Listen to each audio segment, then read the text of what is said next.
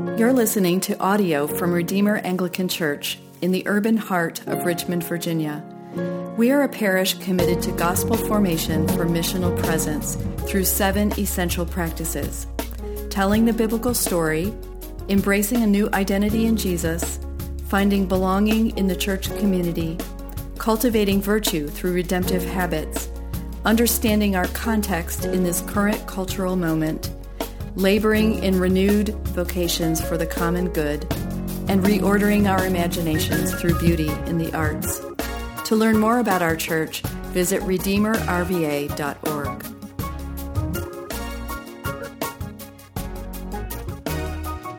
Our first lesson comes from 1 Corinthians chapter 6, verses 19 through 20, which you can find on page 955 of your Pew Bible. And as we love to say each week, if you do not have a Bible of your own at home, please take one with you after the service. Or do you not know that your body is a temple of the Holy Spirit within you, whom you have from God? You are not your own, for you were bought with a price. So glorify God in your body. The word of the Lord. Thanks be to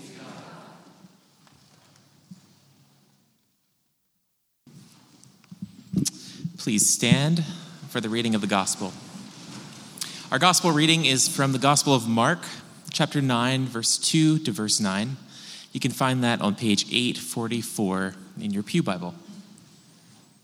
This is the holy gospel of our Lord Jesus Christ according to St. Mark. Glory to you, Lord Christ. And after 6 days, Jesus took with him Peter and James and John and led them up a high mountain by themselves. And he was transfigured before them, and his clothes became radiant, intensely white, as no one on earth could bleach them. And there appeared to them Elijah with Moses, and they were talking with Jesus. And Peter said to Jesus, "Rabbi, it is good that we are here.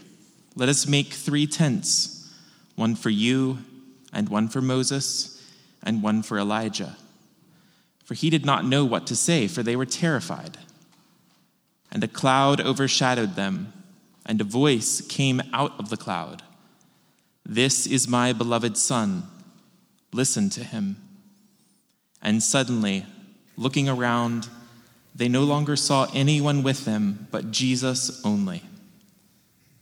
And as they were coming down the mountain, he charged them to tell no one what they had seen, until the Son of Man had risen from the dead. This is the gospel of the Lord. Praise to you, Lord Christ. Amen. Let's be seated.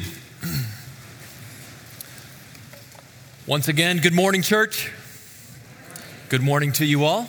For those of you who are new and visiting for the first time, welcome to Redeemer. If we haven't met, my name is Dan. I'm very grateful to serve here as a pastor. I was talking to some of the musicians earlier, and we were debating whether we just skip the sermon and sing for another half an hour. I think that sounds pretty good. We'll see how the sermon goes. You might be wishing for that in about 15 minutes. Hey, if you haven't been with us over the past few weeks, just to kind of catch us all up together, today is the 6th and final Sunday of the season of Epiphany, where we consider how the identity of Jesus is revealed.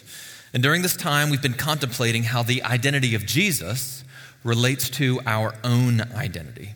And we've recognized along the way that you and I have this tendency to locate our identity in all sorts of places. The work we do, our body image, our sexual appetite, our money, our possessions, our reputation, all of these sources of identity that so many people make use of are predicated on one central idea that we will explore today. It's an idea that's so common today that it's taken for granted. And the idea is this: you are your own. You belong to no one but yourself. As we begin, let's pray. Heavenly Father, may the words of my mouth and the meditation of all of our hearts be acceptable and pleasing in your sight, O Lord, our rock and our Redeemer. Amen. It's 1630 in Germany, and a man sits in a small room in front of a wood stove reflecting on the meaning of life, because that's what you do in Germany in the winter. And he thinks to himself that the German villages in the countryside that he has recently seen are more beautiful when they're designed by a single architect than they are when they're sort of like a hodgepodge of competing architectural schemas. And this makes him think about how his own beliefs, his own internal architecture, is sort of this assortment of ideas that he's picked up along the way from a variety of schools throughout life. And so he embarks on a mental exercise. First, clear the deck, delete everything. Then, rebuild his beliefs from the ground up by himself, not allowing himself to be influenced by anybody else or anything that he's read or studied or been taught. And hours later into this mental exercise, he writes down this sentence: I am thinking, therefore I exist. And he considered that while he disbelieved nearly every other thought that passed through his mind, he was confident, absolutely confident about this one thing. And therefore he made it the foundation, the first principle of his philosophy. Some of you who have taken courses on philosophy are probably ahead of me, and you know who this is. The man's name was René Descartes, and from him we inherit the phrase, I think, therefore I am. And he could not possibly have known it at the time, but he birthed the underlying principle that would go on to dominate the modern age. I know things are true because I think them and I feel them inside. Where is truth? It's inside me. Now, fast forward 50 years, and you encounter the English philosopher John Locke, who builds upon Descartes' ideas when he writes, quote, every man has a property in his own person. Nobody has any right to this but himself. The labor of his body and the work of his hands, we might say, are properly his. Now, that's sort of an old-fashioned English way of describing what people would go on to call later possessive individualism. The logic goes, if I own something, then I can do whatever I want with the thing, right? If I have a coffee mug and I own it, it's mine, then I can do whatever I want with my coffee mug. I can drink coffee out of it if I want, or I can do something else. I can eat ice cream out of it at 11:43 p.m., as I may have done last night, right? I can do whatever I want. It's my coffee mug. Back off. Don't tell me what to do with my coffee mug, right? I own myself. No one can tell me what to do with myself. So I know things are true because I think them and feel them within. And I own myself. I can do what I want with myself. So the French gave us Descartes, and the English gave us Locke. Next, the Italians. The Italians gave us Pico della Mirandola. We'll call him Pico for short because I think that's what he went by in middle school. So Pico writes a fictional drama with God and Adam having a conversation in the Garden of Eden. And in this fictional conversation, Pico writes, God says to Adam, but you, constrained by no limits, may determine your nature for yourself according to your free will, in whose hands we have placed you. So Pico took the attribute that we might call self-determinism, which had previously been thought to belong only to God, and he gave it to human beings. As Christopher Walken put it, we are all gods now, with the freedom and prerogative to say, I am who I am. So, I know things are true because I think and feel them within. I own myself so I can do what I want with myself. I define myself. No one else can define me. And up through the 14 and 15 and 1600s, this kind of individualism was only available to the aristocracy, to those who could afford it and who had enough power to get away with it. If you need an example, you might think about a character like the Marquis de Sade, the French aristocrat from whom we get that terrible word sadism, deriving pleasure from inflicting pain on other people. His legacy was pretty terrible. He used this philosophy of individualism, to excuse and justify beating his housemaid and sexually assaulting multiple women. He was eventually arrested, imprisoned for sex crimes, and ultimately committed to an insane asylum. Now, what's the point? What we need to see here is that this philosophy of individualism that is developing through these ages is really developing amongst the wealthy and the powerful. And the logic of the age was that the common people, the peasants, the soldiers, the servants, the working class folk, well, they needed to be dutiful and obedient to their masters and their leaders and their kings and their lords and dukes and duchesses. The aristocracy has the right to dabble in philosophies of self-possession and self-determination. The underclass needs to get on with it, do the work, keep the country running. That was then. This is now. America was founded on the idea that there is no aristocracy, or, if we're a little more honest, the idea that everyone is an aristocrat, right? Now, of course, that is historically inaccurate, isn't it? Because America was founded while using Africans as the enslaved underclass. But the ideals of self-possession and self-determination are baked into the American pie. I know things are true because I think them and feel them within. I own myself so I can do what I want with myself. I define myself. No one else can define me. And to a society founded on these ideals comes the final piece of the puzzle, the final brick in the wall. Expressive individualism, which is just very simply, I must be free to express myself in order to authentically be myself. If I am prevented from authentically expressing myself, then I can't really be a true self, right? Now you might, just to review, let me name those four once more. I know things are true because I think them and feel them within. I own myself so I can do what I want with myself. I define myself. No one else can define me. I must be free to express myself authentically in order to truly be myself. You might call these the four pillars, or a bit more sarcastically, the four horsemen of the identity apocalypse that shape our contemporary understanding of what it means to be a human individual. If culture is the water in which we swim, this is the water. And I have no idea, I can't read your mind, up until this point, whether that history lesson was fascinating or mind-numbingly boring. I don't really care, honestly, and neither should you, because the point is to understand how we got here. To understand why reading 1 Corinthians chapter 6, verses 19 and 20 is so absurdly implausible today. The text reads, "You are not your own." How absurd. How implausible. Of course we are our own. That's in the water. It's a baked-in assumption for everyone. Now, we're going to talk about this concept, you are not your own. And as we talk about it, we're going to do so from a couple different angles. We're going to talk about the design of ownership, the burden of ownership, and the practice of ownership, okay? The design, the burden, and the practice. Let's begin with the design. Let's do a little bit more history, but let's go further back through time, all the way to the very beginning. If you're going to talk about ownership, and you're going to talk about it from a Christian point of view, you actually have to go all the way back before the dawn of creation to God himself.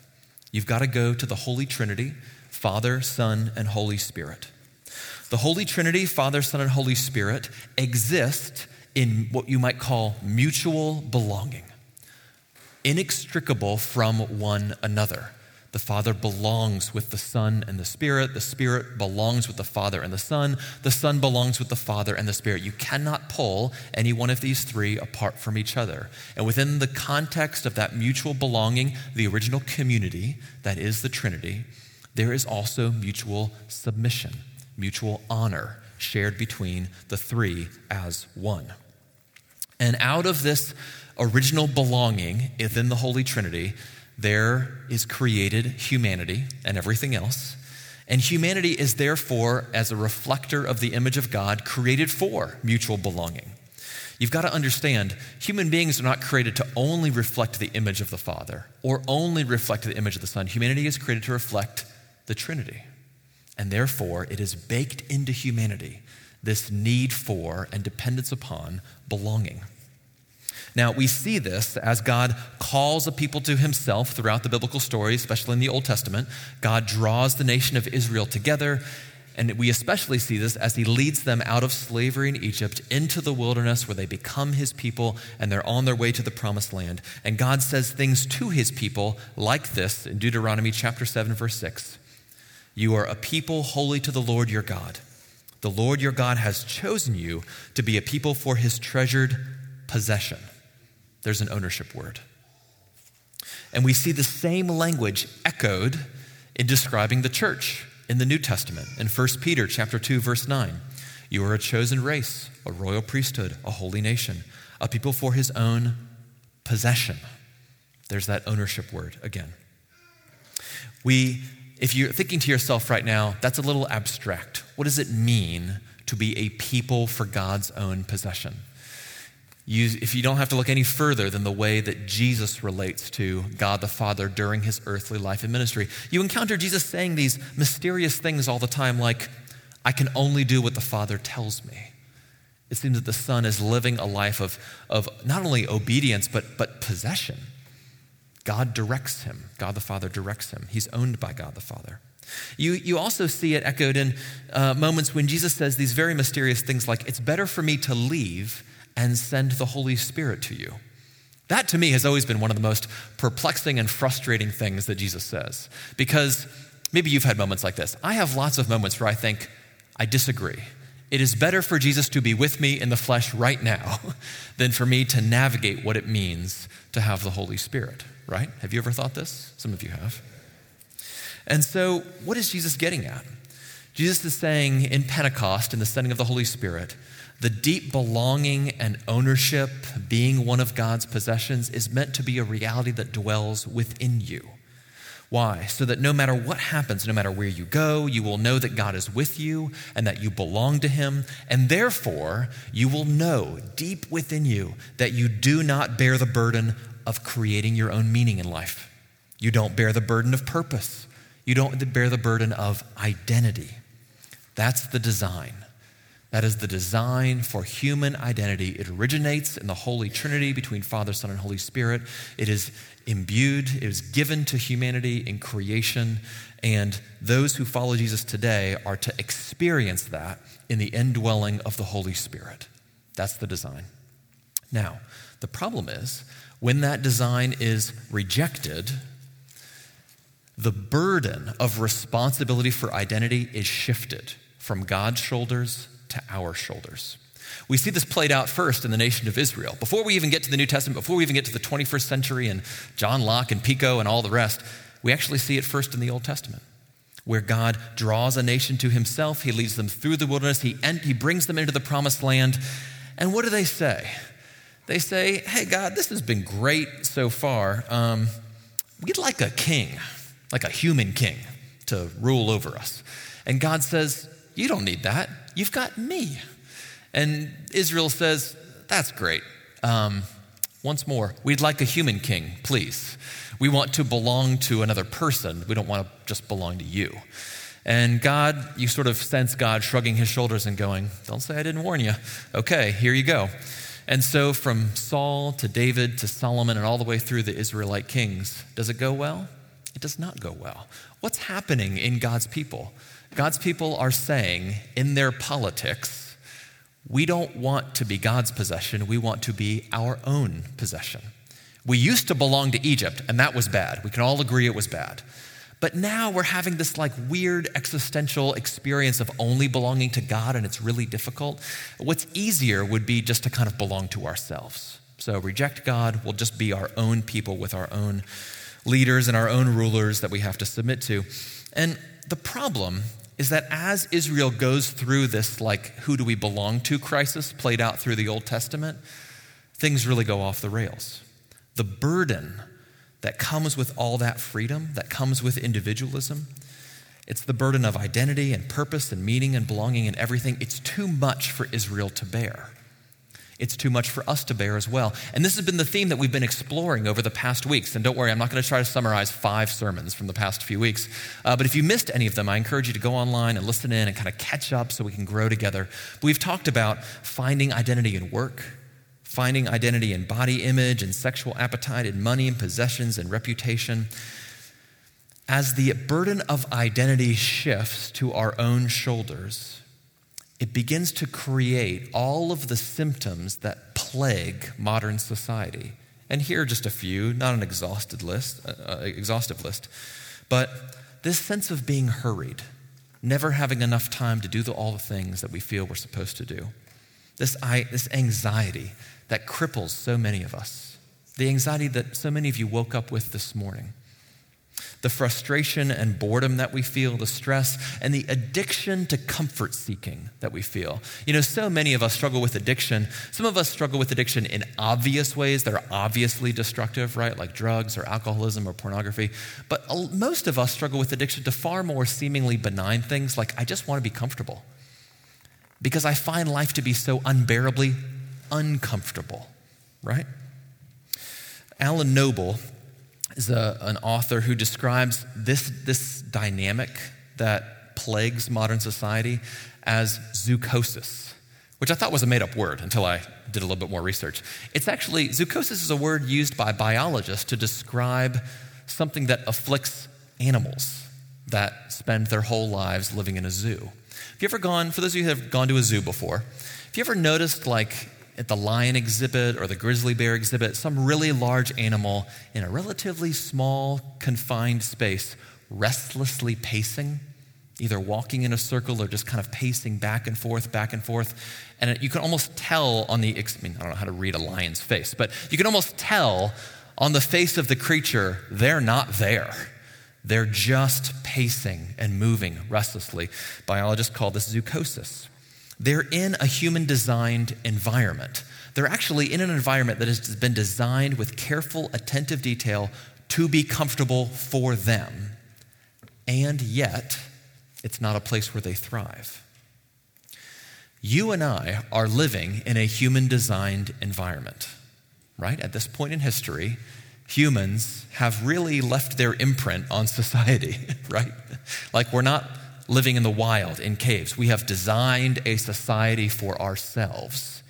And yet, the society we have designed for ourselves is not bringing about human flourishing. And most people suffer from a kind of zoochosis. Internally, in their minds, you ever find yourself caught in these restless, kind of this like mental restless pacing, where you're stuck in anxiety, or you're stuck in anger, or you're stuck in stress, or you're stuck in boredom. And you find yourself just repeating these mental patterns over, thinking about the same thing over and over again. And when you realize you're doing that, you think, oh no. And it just drives it a level deeper. Now you're worried about the fact that you're worried, right? And this is a uniquely human problem. Our cognitive patterns are like creatures in a cage. It's not how we're meant to live. Only people in individualist societies talk about, quote, trying to feel alive. Isn't that interesting? Let's just stop and think about that for a moment together. People today use this phrase all the time. I'm just trying to feel alive. Maybe you use that. Maybe you know someone close to you who has said something like this before, like, I just want to feel alive. The irony is only living people can talk about trying to feel alive. And so if you're trying to feel alive, you already are. And the bad news is, this is it. That feeling you're feeling, that's what it feels like to feel alive, right? Oh no. With limitless freedom comes limitless potential to harm yourself. With limitless freedom comes limitless potential to harm yourself. Limitless freedom brings limitless potential to destroy your own life. Now that's pretty bleak. A lighter, kind of more humorous way to talk about it would be what our family calls too much birthday. For those of you with young children, or grew up in a family with other, younger siblings, you might already know where this is going. How do you celebrate a young child's birthday? Well, the way most families tend to do it is when the kid wakes up in the morning, you ask them, what do you want to do, right? And then you do whatever the kid says. The kid can eat whatever he or she wants to eat. They can do whatever activity the kid wants to do. The burden of responsibility for making all the decisions about how the day goes shifts from the grown-up to the child. Now the child bears the burden of making all the decisions for the day. How does the child do with those decisions? Not very well.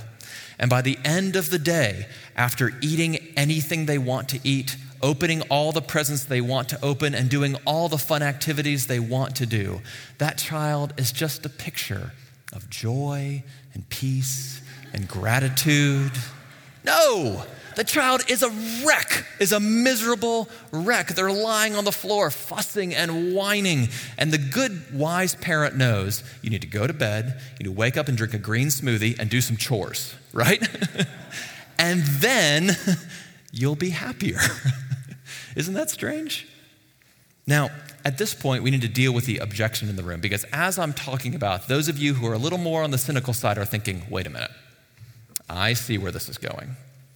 You see, the same spiel that we're talking about here is used by dictators to justify their rule and their oppression. Dictators love to say things like, freedom is a burden. We'll just take that for you. You were made to be ruled. You were made to obey. You might think about the first Avengers movie where the nemesis Loki kind of arrives on planet Earth. He's there to basically conquer the world. And he shows up in Germany. It's his first public appearance to the human race. And he walks out to a crowd in a public square and he says to all of them, kneel before me. Nobody kneels. So he screams out in his super-powered volume voice, kneel! And everybody kind of haltingly gets down on their knees in front of him. And then he gives this speech. Is this not simpler? Is this not your natural state?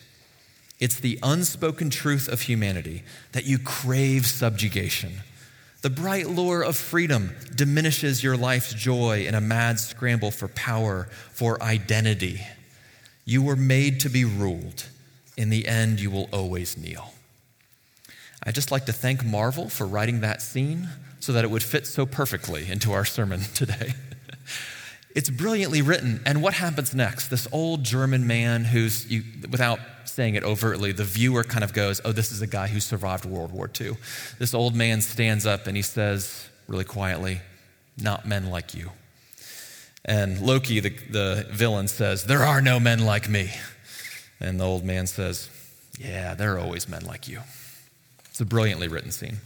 And of course, it's taking place in Germany. Echoes of World War II are in the background. And the next thing that happens is Captain America shows up and hits him in the face with the stars and stripes, right? It's not a very subtle scene, right? Oppression, rule, subjugation, America, freedom. Now, the cruel twist for those of us living in the United States today is the lie that we belong to ourselves is a lie that is designed to cover up the reality that we're already slaves. You belong to the state. You belong to your phone. You belong to your job. You belong to the consumer economy. You may belong to your political ideology. If there's something in you that resists that any of those things might be true, just quit any one of them. Try. Can you quit them? Can you walk away? Right? Just don't have a phone. Can't do it. Just don't participate in the consumer economy. Can you opt out? You cannot. There's no exit. You remember that line? The greatest trick the devil ever played was convincing the world he didn't exist. Remember that line? You might reframe it as the greatest trick the economy ever played was convincing you that you were free, when in reality you are its slave. And so as we believe in our own freedom, along comes the church. The church. And along comes Jesus. And Jesus and his messengers, the church, say all kinds of offensive things. Jesus does ask you to kneel. And our natural American response is, not to men like you. And Jesus may say something like, there are no men like me. And our natural response is, yeah, there's always men like you. You're just another religion that basically exists to manipulate and oppress people, to control them. And so I wonder, is Jesus just like every other authority, only out to use you and manipulate you and diminish your freedom for his own gain? Why should you trust Jesus? Why should you trust the church? Well, if you think about the text that we read earlier, it's actually quite an interesting sentence. It begins with that very offensive phrase, you are not your own. Then there's a comma, and then there's another phrase that goes right along with it. You were bought with a price. And so the invitation that you're being asked to consider today is this, that Jesus comes to you, and he does come as someone who is Lord and who asks you to kneel. Someone who comes to you and says, you're not your own, you belong to me. And just as the sputtering rejections and objections start coming out of our mouths, Jesus lays down in front of us in complete abject submission and subjugation and says, I'm going to let you rule over me. I'm going to let you be in charge. Let's see how it goes. And what does humanity do with the God who comes and lays down? Humanity takes that God and drives some nails through his hands and to his feet and puts him on a cross and hoists him up to laugh at him, right? This is God coming to us saying, let's try you being in charge. And after the mystery of Jesus giving himself for us, dying on a cross, having his blood spilled all over the ground, and then wondrously and miraculously rising from the dead, then Jesus returns to the conversation and says, okay, we tried you being in charge. How did it go? Now I'm offering again to come to you as Lord. Now will you kneel? Knowing that before I ask you to kneel, first I lay myself down in front of you. This is God coming to us saying, in the clearest and most obvious and literal and physical way possible, I am not out to use you. I am not out to manipulate you. I am not out to oppress you. I am not trying to subjugate you for my own gain. I am for you. And I'm way better to you than you are to yourself. And I will be a far kinder king than you are to yourself. And belonging to me will be far more beneficial to you than you belonging to yourself. And so you might imagine Jesus coming to you, and no matter where you are in life right now, Jesus gives you an offer on the table that actually fits your situation. If you are someone that has come this morning with a white knuckle grip on your own identity, I am my own. Nobody gets to have a say over me. And your guard and your shield and your force field is up. I'm not going to let the church break through that wall, okay? I am my own. Jesus' invitation for you is to surrender. Would you loosen the grip on your identity? Would you let me hold it? My grip's actually a little bit stronger. To the person, on the other hand, though, who actually comes this morning and you actually don't feel like you have a grip on anything. You don't feel like you hold your identity. You feel like the whole life recently for you has just been getting kicked around. And you palpably feel that you're enslaved to the state and your phone and your job and the economy and political ideologies, and none of them are ruling you very well, and you're tired of getting used, and you're tired of being subjugated, and you're tired of being oppressed. Then Jesus doesn't come to you and say, surrender. Jesus comes to you and kicks down the door and says, I am your liberator. I am here to set you free. You see, those who know that they are enslaved, those who know that they are oppressed, to them, God is always their friend. God is always the friend of the oppressed. He's always the one who comes and says, let me lift you up. Let me set you free. But to those who have a tight grip on their own life, Jesus comes not primarily as rescuer, unless you want to think of him as a rescuer from yourself, but he comes and says, would you let go? Try it. The fall's not going to be as far as you're worried. Now, what's interesting is that the way Jesus brings this invitation to us is it's really an invitation to see things as they already are. Because this whole idea that we belong to ourselves, the offer of Jesus is that was never real to begin with. You've always belonged to me. You just don't know it. Now, we get a glimpse of this in the transfiguration that happens on the top of that mountain with Peter and James and John and Jesus. A very mysterious passage in the Gospel of Mark. Some of you might not know this, but today is what's called in the church liturgical calendar Transfiguration Sunday. Churches all over the world are reading that passage this morning.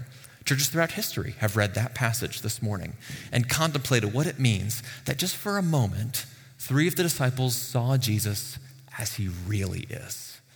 They caught a glimpse of reality. The veil dropped or parted just for a moment. The reality is that as they saw Jesus as he really was and is, so over time, they began to understand themselves as they really were and are. 1 John chapter 3, verse 2 puts it this way: Beloved, we are God's children now, and what we will be like has not yet appeared. But we know that when he, Jesus, appears, we shall be like him, because we shall see him as he is. Only as you behold the face of Jesus does your own face come into focus. The logic of our current cultural moment is, if you want to know who you are, look in the mirror, both literally and metaphorically. By looking at yourself, you know who you are. The logic of the gospel is, oh no, only as you behold the face of Jesus do you truly understand who you are. Does your own face come into focus? Only as you behold the face of your Creator do you become the creature you were made to be. Only as you behold the face of your lover do you know that you are truly loved. Rowan Williams puts it this way: you have an identity, not because you invented one, or because you have a hard little core of selfhood that is unchanged, but because you have a witness of who you are. What you don't understand or see, the bits of yourself that you can't pull together into a convincing story, are all held in a single gaze of love. You don't have to work out and finalize who you are and have been. You don't have to settle the absolute truth of your history or your story. The eyes of the present that never goes away, all that you have been and are still present and real and are held in that unifying gaze. What is he saying? He's saying only as Jesus looks at you and only as you look back at him does your own identity solidify. Do you know who you actually are? Maybe for the very first time. There's a really old catechism. It's called the Heidelberg Catechism. Catechism is just an old-fashioned word for kind of a question and answer format of understanding the beliefs and traditions of the Christian faith. And this old catechism opens with this question: what is your only comfort in life and in death? Answer: that I am not my own, but belong, body and soul, both in life and in death, to my faithful Savior, Jesus Christ. You see, all of this identity problem and identity practice that we've been talking about over the past few weeks as a church together really is summed up in this: that you're not your own. You were bought with a price. You belong, body and soul, to Jesus. And that's not bad news. It's good news. It's actually a comfort. And it's actually a comfort to all of the anxiety and stress and frustration and boredom and fear and everything else that makes life today so unlivable. You know, thinking back to René Descartes sitting in that little German cabin in the dead of winter trying to reconstruct his identity and a philosophy of life from the ground up.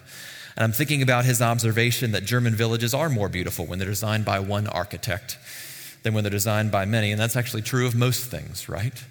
If anything's going to be coherent, it needs one architect, not competing visions or versions.